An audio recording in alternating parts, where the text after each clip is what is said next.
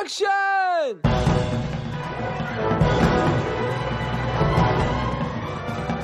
Hello and welcome to episode 379 of the Filmmakers Podcast. This is a podcast where we talk filmmaking. Oh, good. From indie film to studio films to The high-end TV and everything in between. How to get them made, how to make them, how to try not to. Royally F them up. In our very, very humble opinion. I'm Giles Alderson. I'm Dom Lenoir. Welcome to this week's episode. Hope you're doing well. Hope you are well. Because we have another special guest for you. Oh yeah. We have Mahalia Belo. She is the director of The End We Start From, the Jodie Comer, Mark Strong, Benedict Cumberbatch, Joel Fry starring movie, which is out in cinemas now. And Dom got to sit down with Mahalia and have a great chat. Certainly did. What did you talk about? So exciting. Talked about all kinds of stuff. Great. It was hopefully filmmaking. Yes, yeah. It was quite Good. a surreal experience actually, because obviously I was there to speak to Mahalia. It's one of these big sort of hotel setups, Corinthia, I think it was. Massive sort of press operation. And I was just thinking on the way, it'd be quite nice to speak to Jodie. I wish I'd asked for an interview. I couldn't remember if I had or not, but obviously the director's a great gig. And Yep. So I asked, okay, cool, can I get set up in the room, because it's nice to get your recording equipment, and it always takes longer than you think, and you're always like fumbling for the bloody recording equipment as the guest comes in. So I was like, okay, well, I'll get in, I'll go and get set up. I'll just go in and get myself nice and relaxed, and make a nice start to the interview. I walk into this room, and it's like this full blown like battle scene of makeup teams and like makeup boards everywhere, like different desks, people standing around and bustling, and I'm sort of walking like a startled deer. And right in the middle of it is Jodie Comer, and being incredibly British and taken off guard. I think what I managed to say was like, "Oh shit, sorry." So you basically walked into the wrong room? No, it was the right room, but I just didn't realise that the room I was going to be interviewing the director in was in the middle of Jodie Comer getting ready for her TV interview in the other room. Right. So I start sitting down, like, oh fucking hell, I'm setting up, and she's trying to get ready for her interview. Well, so she's there. Yeah. While you're setting up. Yeah. She's just there having a makeup finishing. I thought you got out the room and said, "Oh, wrong room," and waited outside or something. No, because I was invited in. So there was nothing wrong. It was just the fact that I completely wasn't expecting to just walk in and Jodie Comer's there. Brilliant. So, and what did you do? Did you have a chat with her? You chatted about the weather, the film. Well, I sat down and I just sort of suddenly, like, it all happens quite quickly, and then I was like, she was obviously being taken out, so I was like, "Oh, Jodie, well done on the film," and both times, she sort of turned around and said hello, and had a friendly sort of whatever powwow. There was just like a huge air of just friendliness and welcoming, and like there was no like barrier that you sometimes get in these kind of situations. That's nice. Were you a little starstruck, Dom? I was a little bit starstruck. I wasn't prepared for it. I was kind of getting ready for a director interview, and suddenly you meet superstar. Jodie Comer. Yeah. And she's amazing in this film, The End We Start From. She is absolutely fantastic. Yeah. She holds the screen. She's wonderful. She holds a baby for most of it. Yeah. And that was a good one. Thanks. And she's just really just encapsulates the screen. Yes, she does. She really does, and it's amazing. It's a brilliant performance. And Joel Fry is also. I mean, they're all amazing. Mark Strong's incredible.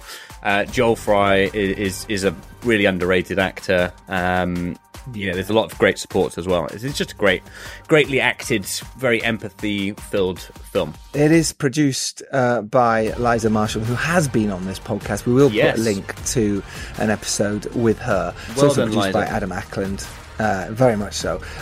Leah Clark and Sophie Hunter, as well as Amy Jackson and Liza Marshall. Cinematographer is Susie Lavelle.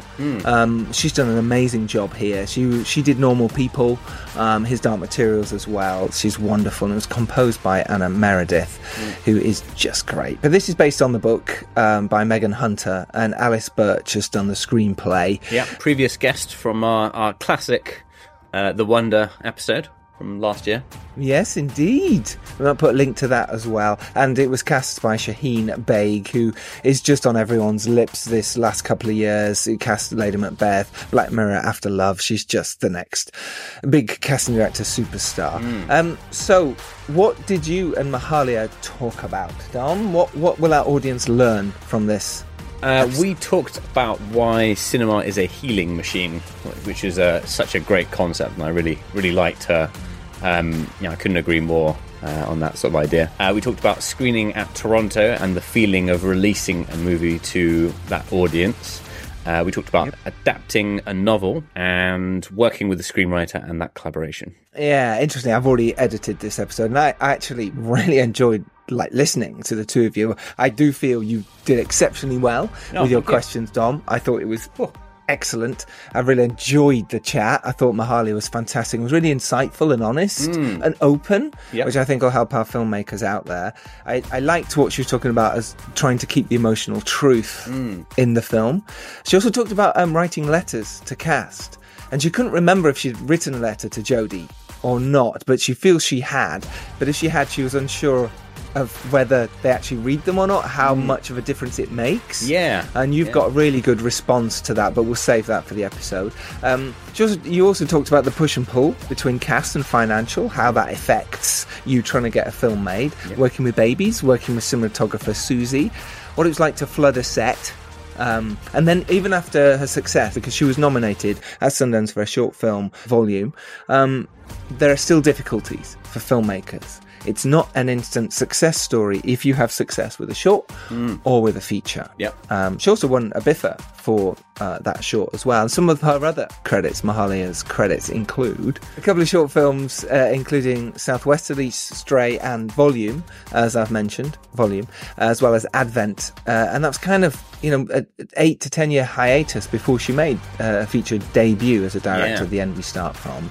But she also made the TV movie as a director, Ellen, which starred Joe Cole, as well as doing TV miniseries. She directed 6 episodes of Requiem and 3 episodes of The Long Song. So that is for you. That is coming up for you in that episode with Dom and Mahalia Belo very soon. Next Tuesday, ladies and gentlemen, we are going to have, very likely, Matthew Vaughn. Whoa. Yeah. Wait, I just dropped that in like it was nothing. We have Matthew Vaughn, ladies and gentlemen, on the podcast, if all goes well. We haven't recorded it yet. So hopefully me and Dom are sitting down with Matthew this coming week. He's known for Kick-Ass, X-Men First Class, Kingsman, Layer Cake. He's just a bit of a legend. He runs Mar Films, and he's here to talk about filmmaking, Argyle, and filmmaking. I imagine, we hope. He might not. He might just talk about green suits. I've no idea. Basically, that's what Giles likes to talk about. It is, but that's also what they wear in Argyle. So that's my connection to it. So that's next Tuesday. But also, we have a giveaway for you, don't we, Dom? Yeah. Sometimes you just have to take a shot with these things. Yes, and you have to list those things down, which gives us Shot Lister. Now, Shot Lister you've probably heard us talk about in the past. Basically, Shot Lister is the world's leading shot list app. Phil Hawkins swears by this. He swears a lot. Locked picture on Robin and the Hood. So huge congratulations to him. Well done, Phil. But Shot Lister is the app he uses all the time. It's a Shot Lister app, and with detailed shooting schedule features, it helps you get what matters most on the day. And if you use this code on any iOS device, you get a free year of Shot Lister Pro 5.0. It's usually worth $99, and we're giving you it for free. We're only giving away 99 of these, so get in quick, get in there now. Link to that is in the show notes. What a generous literally, whatever you're doing, listen to this now. Go on that, the show notes now, and literally click the link. It is free for a year for you as filmmakers, to help you. This is what we do. Link to that, and also how to use it. We'll do a YouTube app as well, is in the show notes. But for more info, go to shotlister.com. So huge shouts out to Zach Leposki, who runs it, along with Sharon Bliss, for giving you this amazing thing. Shot Lister, get it for free right now. Whoa. Right. Well, it's a pretty good little episode ahead. I'd like to big yourself up. No, I don't want to big myself up. No, I just want to say it's really nice. I always, regardless of whether I like the film and I'm promoting it, I always like to promote great people, and Mahalia, and Jodie as well, and the whole team. You just get a sense of like really genuine people making genuine films. So let's wish them success. Yeah, it's one that should be watched. It's definitely a film that you should watch this award season. There we go. I know it was one of Dom's favourite films. Yes, and I loved it too. I think it's fantastic. So here it is. This is Dom and Mahalia Belo talking all about the end we start from and filmmaking in general, and so many tips and tricks for you filmmakers. So enjoy. Do you want to go and have some dinner? Well, I don't know you. I don't know you either. Could be a disaster. It isn't real anymore. Hi. What you miss doesn't exist. What's going on?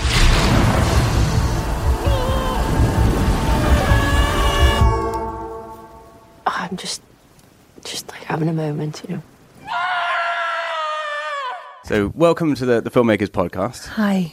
Big congratulations on the film. Thank you. I think every award season there's one film that really blows me away that I think isn't getting enough credit, and I think this is the film. Like, I watched it and I just thought, what an incredible emotional journey, what brilliant, brave, complex performances, and also like what an accurate depiction of what could happen. Like, there was a real dreadful feeling of the world could be this, with the floods, even in the last week or so. Yeah, I think there was always the question of when is this?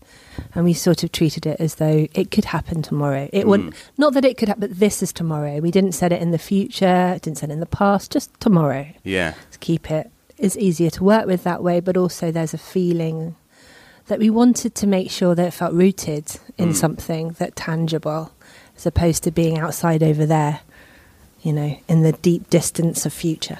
So how does it feel to have it out and getting people's reactions about it? It's been good. I mean, it hasn't gone out to audiences yet. No, like more the sort of critics festival. of the world. Yeah. So I've had such a good time. I've been, I've been able Toronto? to. Oh, it was amazing. Yeah. I mean, I was so nervous. There's something. I mean, I've been wanting to make my first feature since I was a kid, I suppose, and then realizing, I think it hit me. It was a really big cinema as well. It was massive. It was a huge audience.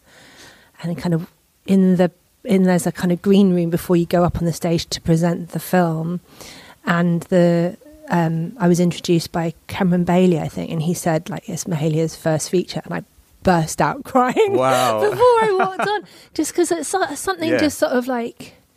It just hit me. It completely caught me by surprise. The realization that journey had been so long to get that film made. Yeah. And then now it was about to kind of be opened out to people. It is such an emotional journey to get films made, especially I think if you make films that, if you make films from a place of wanting to tell powerful internal stories and things that personally trigger you, it's not just about a career goal or something along those lines. It's actually the struggle of trying to validate these things that you're putting out to the world, which you really believe in. Yeah, that too. I think that especially this one did feel pretty close to me for a few different reasons. But I think also cinema is has been my happy place, my special place for so long, and I think somewhere I go to kind of heal, to do so many different things to help myself, and then suddenly to realise that I was putting something on one of those screens, and it felt monumental for me personally.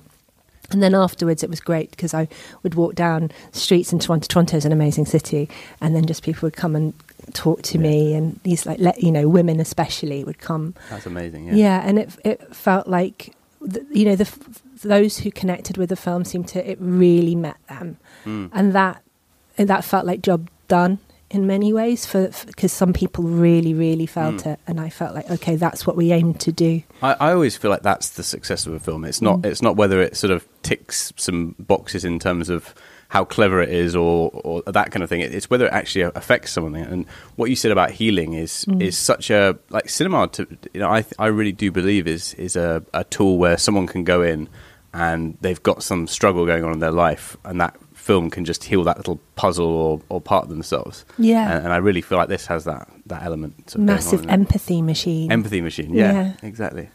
Yeah. So how did it sort of come about? How did this film start? How did you come up with the book? Was it an adaptation? Yeah, so when the book was first published, or just before I got sent it, and it resonated with me, and it stuck with me for a long time, and I actually gave it to people as presents. It was one of those books where I was like, this is looking at the world in a very different way.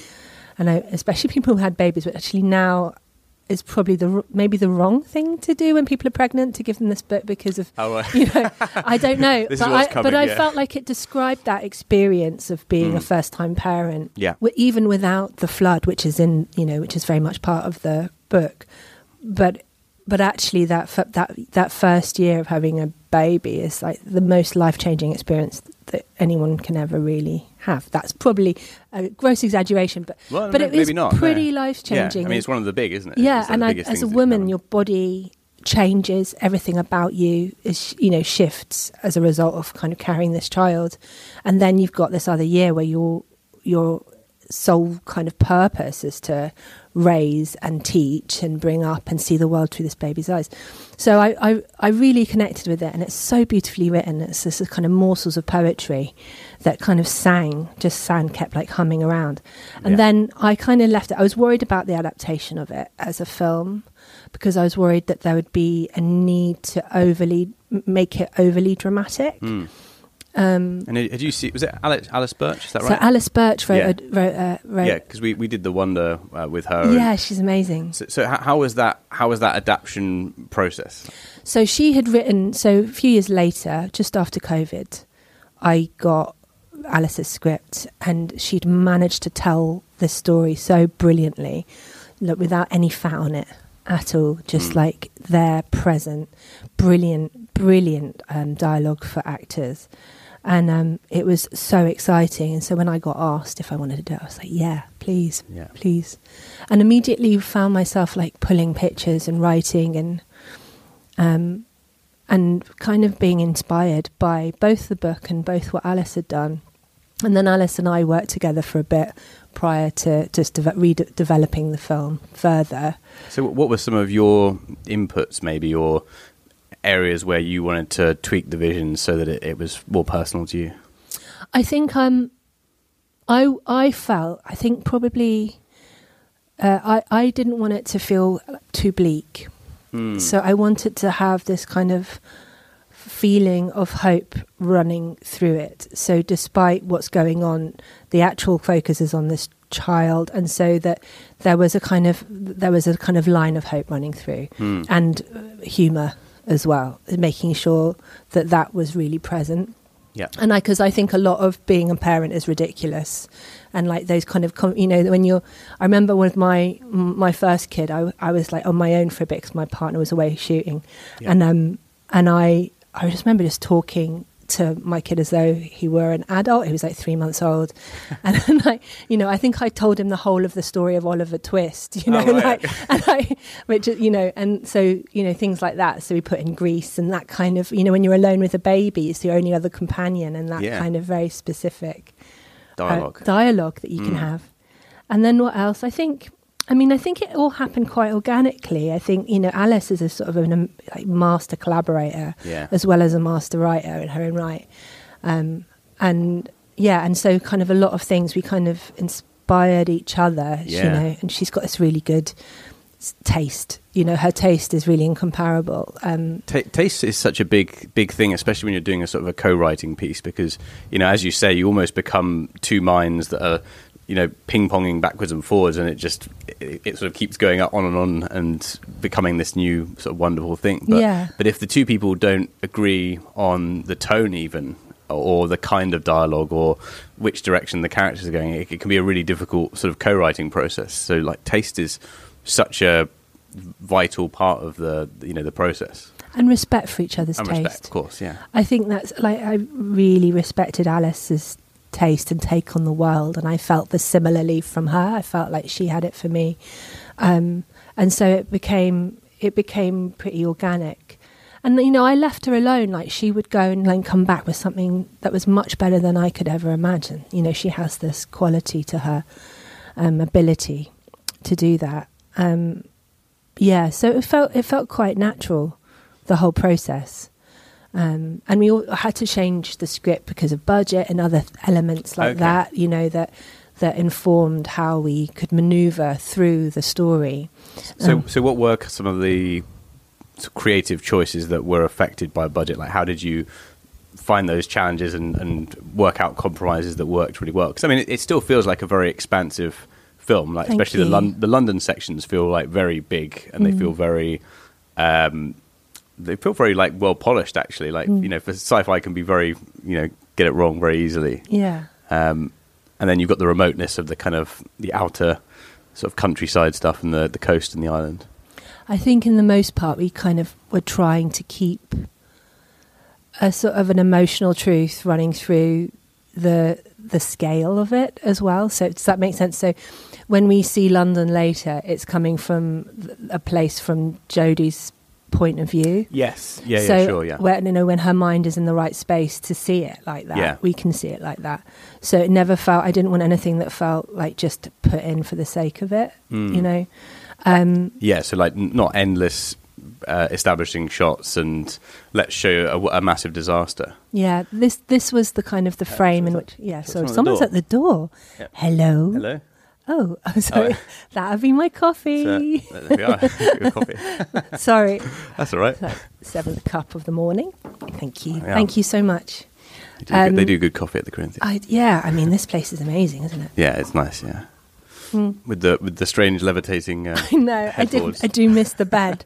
There's no bed, and I do miss it because I feel like, you could just like sit down and relax. Yeah. So where were we? We were talking about... So not having unnecessary visual stuff from a budget perspective, but also keeping the emotional truth. Yeah, I think that also wasn't just a budget thing. I think that was very much within the mode of storytelling from the get-go. But the way in which we allowed for it to kind of open out into the world was always from her. And then it didn't feel like we were sort of tacking it on for the sake of it. And so that you keep this internal through line kind of rooted there. I think as soon as if we broke out of it too much, we would feel the kind of the handiwork of the genre, of a particular genre. Yeah. You know? I mean, I think one of the things that I found really well done about the film as well in this territory is that you don't show everything about this natural disaster. You keep it out of mind. And in some films, it feels like things have been left out because they've cut a scene or just been like, let's just cut this because it costs too much, or, you know, poor storytelling. In your one, it feels very deliberate that it actually adds to the mystery and this really personal journey that they're both going on, where they don't know what's going on in the larger picture. And it feels like you've done an excellent job of showing just enough of the world building whilst not kind of focusing too much on... Actually, I suppose it would lower the tension by seeing the sort of the wider picture of what's going on. Yeah. I think I had just had a kid through the kind of lockdown with COVID, and I felt this, you know, there was so much going on in the world, yet I just had this baby, and that was my main focus. And the pressure from outside felt huge. You know, what were we doing the right thing? Were we not doing the right thing? All of the kind of questions around it, the fear, the clapping, all that. And I think there was a sort of sense that we kind of bringing that, now knowing what happens when something goes wrong and how you have to sort of, you are just in your little pod kind of coping and going through it, and wanted to bring that experience to the screen. But also there is something about, if we had sort of seen like massive chaos, I think that it would have undermined the actual kind of core of the story, which is the first year of having a baby is something that completely unravels you. Yeah. You know? No, I agree, and I think it works perfectly. And the strength of her bond is so apparent, especially when sort of later on in the film she gets to the island and there's the arguments of, oh, just stay here, and but she has this knowing that what she has to do for the future of her kid, and it's really really sort of powerful. So how did the casting process sort of start to, well, actually, and how did you even sort of get it made after you got this script come to you, that you started the collaboration? Was the producing team already in place? Yeah, so Sonny March were there. Okay, so let's go back to that, how that sort of came about. Yeah, so Sonny March were there. It was their baby. That and Hera, Liza Marshall at Hera had it. Okay, yeah. Yeah, so they had the project, and I went in to meet them. And then who else? I think BBC were on board from the get-go. Okay. And then BFI came on later. And then Anton came on to finance. And casting was hard because it was so budget dependent. But Jodie was amazing, and she was our first choice, first bit of casting. Yeah. And I'm really pleased, actually. I kind of can't imagine this film with anyone else. Yeah, it is hard to sort of picture someone else in the role, isn't it? Now you've seen her in it. She's so incredibly good. Yeah, perfect. And Joel Fry as well. Joel Fry. He's really good. He's just he's an underrated gem again. I feel like that. I'd worked with him on Requiem before. Yes, okay, yeah. And I sort of could see what he was capable of, and he's done loads of stuff as well, but I kind of knew he'd always played these kind of comedic characters, but I sort of also know that he had these, not always, he's obviously done quite a lot with Ben Wheatley and things like that, but I think he's synonymous with comedy, but he has these great depths, and he's a very present actor. He's quite aware of everything. He's got this capacity to sort of feel out everything, and really brilliant at improvisation. Which there wasn't like tons of, but there were it helped with moments of spontaneity, even between takes and things like that, to have that presence. He's wonderful. And we did a chemistry read between Jodie and Joel, and it sort of came alive really quickly. You can kind of feel the humanity sort of brewing, that the fears of being a parent, all of those kind of layers that are quite hard to pull off within the text was really there. The vulnerability, but also the kind of the boldness and the all the qualities you would feel for a brand new parent at the very beginning, before you know anything. And that came away from that feeling really excited about a cast. And So how did you? What was the process of getting them casted? Was it just, okay, we're going to send them the script, we've got a great team, we've got a great producer, here's my body of work, or were there did you write like a personalised letter to them? I would write letters, I think. Because they're a tricky one to get right. Like how long is the letter? How much detail do you go into? Because you want it to feel personal, but also not waffly and overselling. The warmth of them in a role. Thing. It is, isn't it? I can't write a letter. It's like a letter to Santa, isn't it? Yeah, it is. Please, sir. Be in my film. Be in my movie. I can't write letters to people unless I feel it. Yes.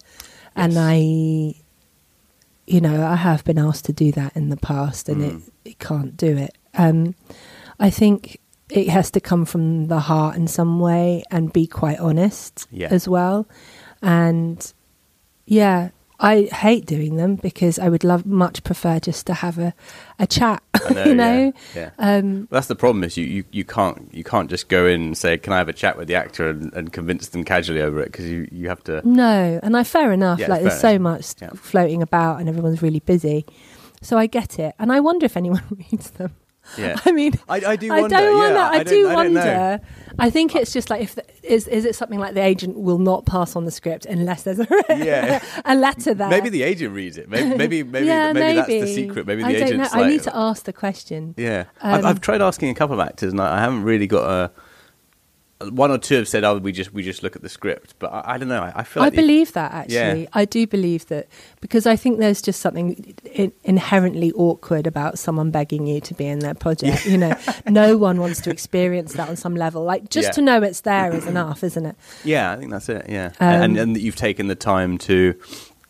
Maybe that's it. Maybe that's from an agent's point of view. It's that they've taken the time to think about it. Yeah. And that's what they're looking at as an agent in terms of, okay, well, this person is good for the role because they understand my actor and they have an understanding of how to work with actors and those kind of things. Maybe it's more of a test for the agents. You know what it probably is? It's probably just to see that it's just not financiers desperate for a certain name. Yes. And that actually it's coming from a true place. Yeah.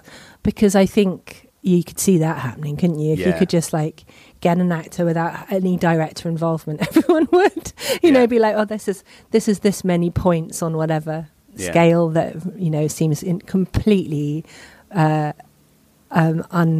unimportant in reality. But do you find that as a difficult thing to navigate? Because I mean, I feel like the actor or actress in a film is just as important to be right for how you see the film as it is for them to be a good actor or actress, like, because it's, you know, it's a personal script. It's something that's embodying your feelings. Therefore, you have to have an actor that is doing the same thing. And often you're thrown these names. Okay, go with this person, go with that person. Like, I always internalizing actors, especially for drama, is so important. I think. And there's certain actors that maybe don't do that so much, which I would think would be doing the script a disservice and actually a commercial disservice, if that makes sense. Do you have any of those kind of struggles, or have you in your career? Well, with this, not so much. Not with this one, obviously. No. But no, honestly, not with this one, because, you know, it's an independent project. There's barely any money in it. Everyone was working for next to nothing, and it's not like it's a very particular kind of movie. You know, it's got scale, but it's definitely internal scale, and I think anyone who came on board did it for the love of cinema, you know, more than anything else. So I was quite lucky in that I had absolutely no arseholes. You know, I had everyone was there to make something. Not together. Even one. Not even one. I honestly didn't, and you know, I was very lucky on that front. You know, and I think it's probably the nature of the project that sort of kind of would sieve out anyone who wasn't right. But yeah, I think there is a kind of push and pull in getting a film financed between, you know, ridiculous names that might not be right. But at the same time, I imagine, you know, I think I quite like the unexpected, and you could kind of imagine, all right, this is an odd casting, but actually give it a moment just before I'd kind of poo-poo it out the door, give it a moment. Often it would be like absolutely wrong, but you have to give it a second because you have to know, you have to feel out whether it could be really interesting for that particular actor to do something. Yeah, I mean, being open-minded and seeing someone that's done snippets of something, and then the first time they do it, as soon as you see it, it's immediately obvious. Oh, they could always do that. Yeah. But until you see it, it's quite hard to, you know, get into that space. But I suppose it's the open-mindedness that I had I had a fight. I'm not going to go into sure. On one project, and the producer was amazing in the end, because it was quite a big fight between the financier. It was for television, between the financier and me, and there was a sort of sense that it should be a kind of slightly more bigger profile actor, but who wasn't the right heritage, and a lot of different issues with that. And they were coming from a really kind of different perspective. And it would have made a difference, perhaps to the selling of the project and things like that, which I could completely understand. But at the same time, I knew the particular story we were telling, it had to be Sometimes it has to be really authentic. It really had to be right. And the producer turned around and was like, you know, I'm a producer, not a director. I'm going to tell you why you need to do all this, but I'll, you know, make sure that you can choose exactly what you want, because that's my job. And I was, you know, and that producer is an amazing producer, and I just felt so like respected in that moment, and I knew it was right. Like sometimes if I had any doubts at all, I would be listening more, but I knew, and and it was the right call. Yeah, I mean, I think there's a reputation that sometimes directors can be flippant, and it's I want this person or I want that. But I think if you care about the source material, a lot of these decisions really come from wanting to make a film that feels real, and it's from that place. It's from a good place. It's not from a commercial sort of naivety or fighting back. Yeah, and absolutely, you want your film to be seen or your project to be seen and to be embraced, and it is much easier with certain people. Yeah. And also, your budget is so dependent on that, and that's what I discovered with indie film. It's entirely dependent on that sort of thing, which is a challenge, Yeah. So what was the preparation point? You've got the actors involved. What's your sort of casting the HODs? Do you do mood boards? Do you do sort of pitch decks? Let's talk about that and the whole world building and how you chose to shoot it. So it with this particular project, there's always I find I have different processes for each project. With this one, it sort of fell out of me quite quickly, and I pulled together quite a lot of images, mood boards from life and from references that I found really exciting, and pulled it together and sort of broke down the film in stages, and sort of had a journey within the language that would be kind of we'd follow through for that, and that ended up being something I would look back to and everybody had, and then I would do for myself mainly, and then I'd share it if it felt important for every day. I would either pull some of the same images or find other things for each separate scene, and then write what the scene is about, the feeling of the scene, and just sort of as a kind of, because it's quite we were running on quite a quick schedule, so I just needed to find what's the gut of each thing, and so that I could, or the smell of it, and so I could go back and go, is this smelling right? Is what we're doing right? It doesn't feel like the thing that I set out to do. And that's basically, and then obviously we kind of shot list, me and Susie Lavelle would shot list. But, a lot of that had to, there were things that weren't controllable on this set, which was so different from everything I'd done before because of the babies, Yes, yeah. Well, let's just talk about the logistics of the babies for a second, for people that are trying to shoot movies with babies. You can't shoot very long, I'm guessing. No. It's 20 minutes a hit, I 20 think. minutes a hit. Okay, so you've got to be very well set up, not having the camera doing something complicated that is going to go wrong maybe, or... Yeah, I think if we were doing something that was a little bit larger with camera work, we would probably use a fake baby and not make it completely visible. But it kind of added an intimacy to the whole thing, because we always wanted to capture the baby if the baby was on set, we had a kind of rotating baby system. How many babies did you use? I think it was about 7 in the end. Okay. But we, because the baby ages, it's running through a year. Yes. So it kind of moves through. And it's interesting. You have to have chaperones. Yes. Who are I've discovered are amazing and brilliant contortionists. They get into the smallest of spaces. So they can be there. So any car scene with a baby, the chaperone is generally on the floor. By the baby, you can, on camera but out of shot, there is a chaperone somewhere near that baby, which is amazing. I'm going to be seeing that every time I watch a baby now. Yeah, but they're there, and they're really they're a massive part of it, because they also have a real sense of the feelings of the child and whether they're going to be in a good mood. I think it needs a feed. This was a good time to get crying. You've got 20 minutes before that, it needs to go and get a feed. Now would be good. Things like that. But it had a massive impact on our shooting schedule, and also because it's essentially a road movie, we're kind of moving all the time. That makes it always challenging when you're shooting anyway, because you're having to move constantly. There's no kind of stability at the centre. So we had to be on our feet, on our toes. We're always on our feet, but on our toes quite a bit. And that made us we had to kind of get into a pattern of rethinking things and being quite organic and in tune.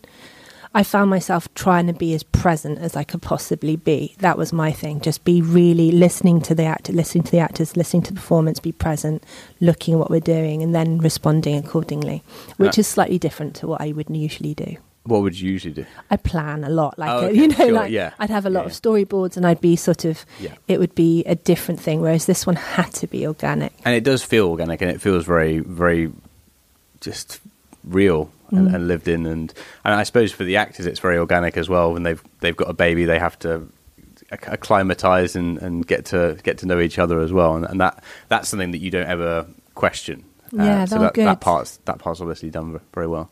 It was amazing what the babies brought to each scene, actually, in terms of the performances and the feeling that it would just change the nature of the scene. If a baby made a noise, they would respond, or being able to kind of improvise a little bit with the child when the baby's meant to be asleep and not asleep, and it's like, can you go to sleep now, please? I mean, that was very real. Well, it gives the actors an active goal, doesn't it? I mean, it's a constant.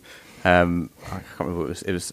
I saw something, and someone was offering blueberries to the other actors in a set, and it was just by giving them something to do, it then changes the whole recipe, and it just becomes a thing. Yeah. So can we talk a little bit about the cinematography and how you decided to put that together, that collaboration as well? Well, Susie's a phenomenal cinematographer. And she's shot a lot on film as well, and I knew I wanted to shoot this on film. I usually work with a cinematographer called Chloe Thompson. Okay. But she was having a baby, hilariously enough. So it was kind of a new experience for me. And Susie is she's just got a naturalism to her that's just, she kind of lives and breathes naturalism, which worked really, really well. And her lighting is extraordinary, just the kind of the beauty of it and the simplicity of it. It's really unfussy. She's wicked. Yeah. And what about the other sort of departments, like the set design? And Laura Ellis-Cricks, I had actually worked with for a long time. So we hadn't worked with each other for a long time, actually, but we went to art school, and she was actually gave me my first ever job. She was working in a fashion company, and she asked me to make a film. I kind of pitched a job, and she gave me my first job. Wow. And then we so quite formative for you in a way. Yeah, completely. And then we ended up using that money to go on holiday, because we didn't have, it's the first time we got some money. Let's go on. We ended up going on holiday together and inventing loads more films. Then we started just making loads of shorts together. And she ended up studying production design at National Film School, and I would always wanted to go, and she was like, why aren't you applying to film school? And so I applied. So as a result, we'd worked together for a while, and then after film school we'd done Ellen together, but we hadn't done the most recent stuff, so it's been a while. And she came back on to make this with me. Was there any scenes or sequences in particular that were really challenging in terms of how you shot them, maybe sort of the more stunty type actiony stuff? I mean, so we had obviously we had the challenge of making the world flood without spending shitloads of money. And one of the things that I had really wanted to do is equate the flood with the birth and make sure that the two things felt kind of they were the same thing. And Laura managed to pull it off. We couldn't flood the house, so she built a portion of the house to. Oh, the water seeps in. So the water seeps in. That is the house. We put a bit of liner on and just had it was literally cups of water. Yeah, sure. But when it floods through the window, we built a mini set and for half a day at the end of the shoot, and got a truck to pour water through the windows of this tiny set. And for me, that was just she had to work on that whilst I was shooting and just make sure that happened. And, I was like, oh, we're actually doing it. Thank God. Yeah. At the end, I was so happy. So that was a challenge, because there was could we do that? Could we actually afford to do it? All of these things were kind of up in the air for a point. And I think what else was, in terms of design, I think it was also, how much of the world do we see? What do we see in the world? One thing I wanted to do was show the kind of farmland being, that kind of, I'd seen a picture of sheep on an island in a farm, and kind of idea of, and so we did a tiny, you blink and you miss it, but it's there. Just this kind of feeling that it's there, but you don't, we're not focusing on it. I think all of that, just world building, subtle world building that we did. I thought the way that you did the water first coming into the house was actually one of the most effective parts of the whole film. It felt so original, and also really terrifying, because it first of all, you're looking at it from her perspective as well, which is brilliant, and it seems like a trickle. Oh no, we've got something wrong with the house. And then suddenly it's this kind of oh shit, there's a massive flood going on. So it was really expertly sort of put together. Thank you. So in terms of the editing and the post-production, was there any pickups that you needed or anything that maybe after you got into the edit you thought this might enhance the story and might sort of improve, or maybe we don't need this anymore, any of those kind of moments? I think actually we've got pretty much all the material in the film. Great. Yeah. Well, that's good. That's good. Good like, sort of because good I mean, answer it wasn't. We didn't have loads, because of the. It was a 30-day shoot with a baby in almost every scene, so we had everything. I can't think of anything that's completely. Maybe like slightly longer moments.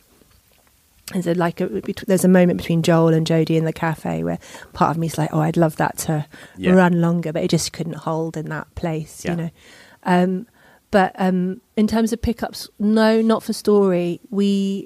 In the end, we actually had to get a couple more baby shots. Okay, yeah. So we got a baby in a studio for half a day, and picked off a couple of things that because of angles and because of timings we needed to get. Sure. Yeah. But I everyone was like, when you set out, always think about the pickups. Yeah. But I knew we were never going to get them, so it was so frustrating. Everyone was like, "It's fine, you'll get pickups." I'm not going to get pickups, so we had to fight to get what we got. Yeah, I mean, you always have to plan as if you can't get the pickups, but then also in the back of your mind, you have to, if you need to get pickups, you should always go back if it's going to improve the film. Just but even actually, for little bits, because they can make such a big difference. They can make such a difference, and actually, I would love the pickups one day. Yeah, I would love them. Yeah, well, maybe the next one. Mm-hmm. So in terms of the music, how was that process for you in terms of? Was it early on, or was it in the edit? So I knew pretty early that I wanted Anna to do the music for this, because I just loved the quality of her work, and I felt that we needed something that felt quite bigger, because we were going to go so intimate. We needed music that could feel bigger, like a bigger world and bolder, and not make it too introspective. I wanted it to be intimate but not too introspective, that there was something other at play. But we started working in post, and she would deliver bits and bobs to us, and we would start to cut with that. And then it kind of grew organically. We wanted to work with, I was kind of interested in an acoustic instrument, and so she went with flute and sampled every quality of flute, whether it's the tap or the sound. She kind of built a lot out of this flute sound, and then added cello in later. She's just such a brilliant collaborator as well, and she's got this kind of, she sees music in a wholly different way to a lot of people, and it's really inspiring to be about. Yeah, it definitely felt like a very original soundtrack. Mm-hmm. So just jumping back to how you got started in film, because it's nice for filmmakers to hear sort of what your origins are. What was it that first got you into film? How did that journey begin? I mean, I think for me it was like I'd been taking photos since I was 7. Oh, okay. So I had an SLR. I got given an SLR camera. I was taking lots of pics. I've got loads of primary school pictures with it. And I was lucky in that we made a dark room in the bathroom, and I processed them. And so I had this lovely feeling for that. But then I wanted to be an actress for a bit, as a kid. So I did National Youth Theatre and things like that. And then got stage fright and realised quite quickly that was not for me, and that all my and that I actually really like telling stories, and that this kind of medium between photography and drama, and these kind of the ways through that felt like film very quickly for me. Mm-hmm. And I went to art school and studied fine art film. Yep. And I actually did a lot of animation there, and did a lot of moving camera animation, and sort of exploring kind of, the visual world. The visual world, and actually kind of like putting two things that don't fit together. What does that make you feel? All of that sort of thing, all that kind of experimentation, position stuff. Yeah. And then after that, I was so broke. Never studied fine art. No, I'm joking. Yeah. But I knew I wanted to direct, and I was teaching filmmaking to students at school, some with behavioural difficulties and things like that. And at the same time, any money I got, I would make shorts. Right, and that's where your shorts sort of Yeah, and then I did quite a few shorts. I made lots of shorts. Yeah, I made lots and lots. Some you'll never know about, but I did. I was making like £20 shorts, £50 shorts, whatever I could make. Which I think you should do, like especially when you're really starting out. Like, just doesn't matter how good they are. Like they could be great, they could be very minimal, they could be big, but it doesn't matter whether you fail or whether you succeed. It's getting that sort of that experience in, so that when you do something with a bigger crew, you're hitting the ground running. Yeah. So when did that change from making shorts to your first sort of mini series breaks? How did you make that leap, and was it tough? So I went to film school firstly. Yeah. So I think I'd made a short for like 100 quid as opposed to 20 quid, and I took it to like a short filmmaking workshop where a programmer would look at the short. I'd never sent my films to any festivals because I had this stupid feeling that they were terrible, which I sort of, I always feel that everything I make is terrible, so I never showed anybody.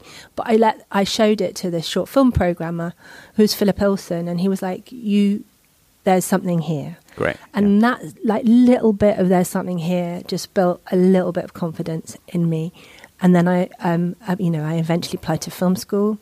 And at film school, I made a film called Volume, yes, which did quite well, and it went to Sundance and other festivals, and it won a BIFA, and that opened a massive amount of doors for me. Yeah, and I think Sundance is massive. I mean, BIFA's pretty good, but Sundance is it's a big thing, isn't it? Yeah, it was like to be selected there was a big, and it was my first time in America, but not only that, in the UK, I think I got to meet a lot of people and.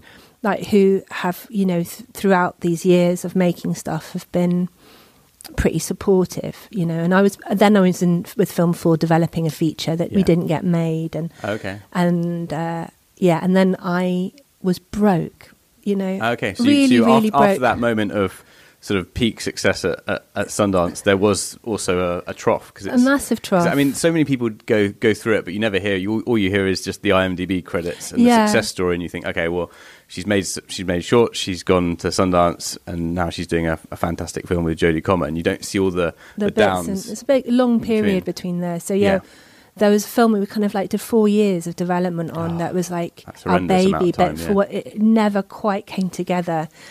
And then I got pregnant, and I needed to earn money, and then I walked into the door of this kind of coming up thing, which is a program that Channel 4 were doing to make your first piece of TV. Yeah. And I got given the chance to make like a 90-minute TV film called Ellen. Oh, yes, yeah. Which was that. And then that was great because we won a couple of BAFTAs, and it was like really, and it helped me to get more television from there. But I always wanted to make film. Yes. That was where my heart was. But I've had it's such a... Yeah, lots of ups and downs. Lots of ups and downs with that. So I'm like, it's just amazing. Anyone who makes a movie is a fucking... Sorry. Yeah. is courageous. It's courageous, sure. Yeah. Yeah. Yeah. So yeah, I mean, it's very inspiring to hear, and you've made an incredible film with The End We Start From. Thank you.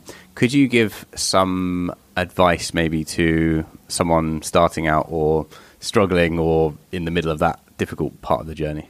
There are so many difficult parts of the journey. They're like unbelievable amount. Even when it's going well, it's difficult. But I would say learn. I mean, the thing that's kept me going is that it feels like every part of the process of becoming a director or making story or writing story the joy of it has been discovering something. Like discovering something new about yourself or about the process of the work. And I think that if that can be the kind of educational element of it, can stay alive, then it's all interesting. Even when it feels like it's not working, it's still interesting. And and in terms of like financially, that is the difficulty. If you don't have anything to fall back on, which a lot of us don't, that's when it gets difficult. But then reach out, I think, and hopefully sometimes people catch you in those moments. Yeah. And I suppose the stuff that doesn't work is still valuable as a learning experience. So, I mean, like the amount of terrible things I've made in order to try and get better it's what builds you. Yeah, definitely. Yeah. Well, thank you very much for joining. Thank you. It's been an absolute pleasure. Thank you so much. Good luck with the film. Thank you. There we go. That was Dom and Mahalia chatting all about the end we start from. That was great. Congrats, Dom. Thank you. Another cracking interview. You've got all year for some of these ones you've done so far to make the top 10. Yes. At the end of the year. It's going to be a fiercely contested Christmas quiz again. At the end, I think. Yes, it will in end of 2024. Mahalia is amazing. That was just so insightful, so interesting. I loved what she was saying. Yep. About how you can do it, and she was just being very honest about filmmaking in general. Yeah. I thought that was great. Now you've been flooded with knowledge. And interesting you talked about the score as well, which is, we don't talk as much about the score as we should. I just saw it on the promo, it's like some social media, and I'd almost forgotten just how good and haunting the score is. Like, it's a real, it gets under your skin in a good way, in like a really thoughtful, feely way. Yes, a thoughtful, feely way. Quote by Dom. Shit explanation, but it's all good. We understood what you meant. Emotional roller coaster. There we go. An emotional roller coaster by Anna Meredith, the composer. Yep. Absolutely wonderful. Put that on our website. So there we go. The end start. Put that on your poster, Mahalia. Emotional roller coaster. Dom, the Filmmakers Podcast. Certified idiot. Certified idiot. Yeah, please don't put the Filmmakers Podcast as a quote. Put Dom Lamar certified idiot. That would be much better. Amazing work, Dom. Well done. Thank you. Listen, Tuesday. It looks like we have Matthew Vaughn. There's no proof of this yet because we haven't recorded it, but apparently we have the legend that is Matthew Vaughn joining us to talk about Argyle. Thanks, Cole Gowdy, for setting that up. And apparently Matthew's very excited to talk to us. Yeah. So, I mean, that's the word that came back. That's what happened. That was a surreal email to receive. Yeah, it was. Matthew Vaughn is very much looking forward to chatting with you guys, apparently. So, yes, excellent. So that should be fun. He's amazing. Don't blame him. I don't blame him either, especially after this episode. Right, until next Tuesday, when Matthew Vaughn might be joining us. Then go out there and do something about your career. Do something about going out there and making your film, your TV, your documentary, your Instagram post, whatever it is. Go do it with pride and happiness. And if you're lucky enough to ride up and do well, it is your duty to ride up. You said ride up, didn't you, instead of rise up? I did. Maybe ride the elevator back down. But press all the buttons on the elevator and then get out. But don't flood the choke. There we go.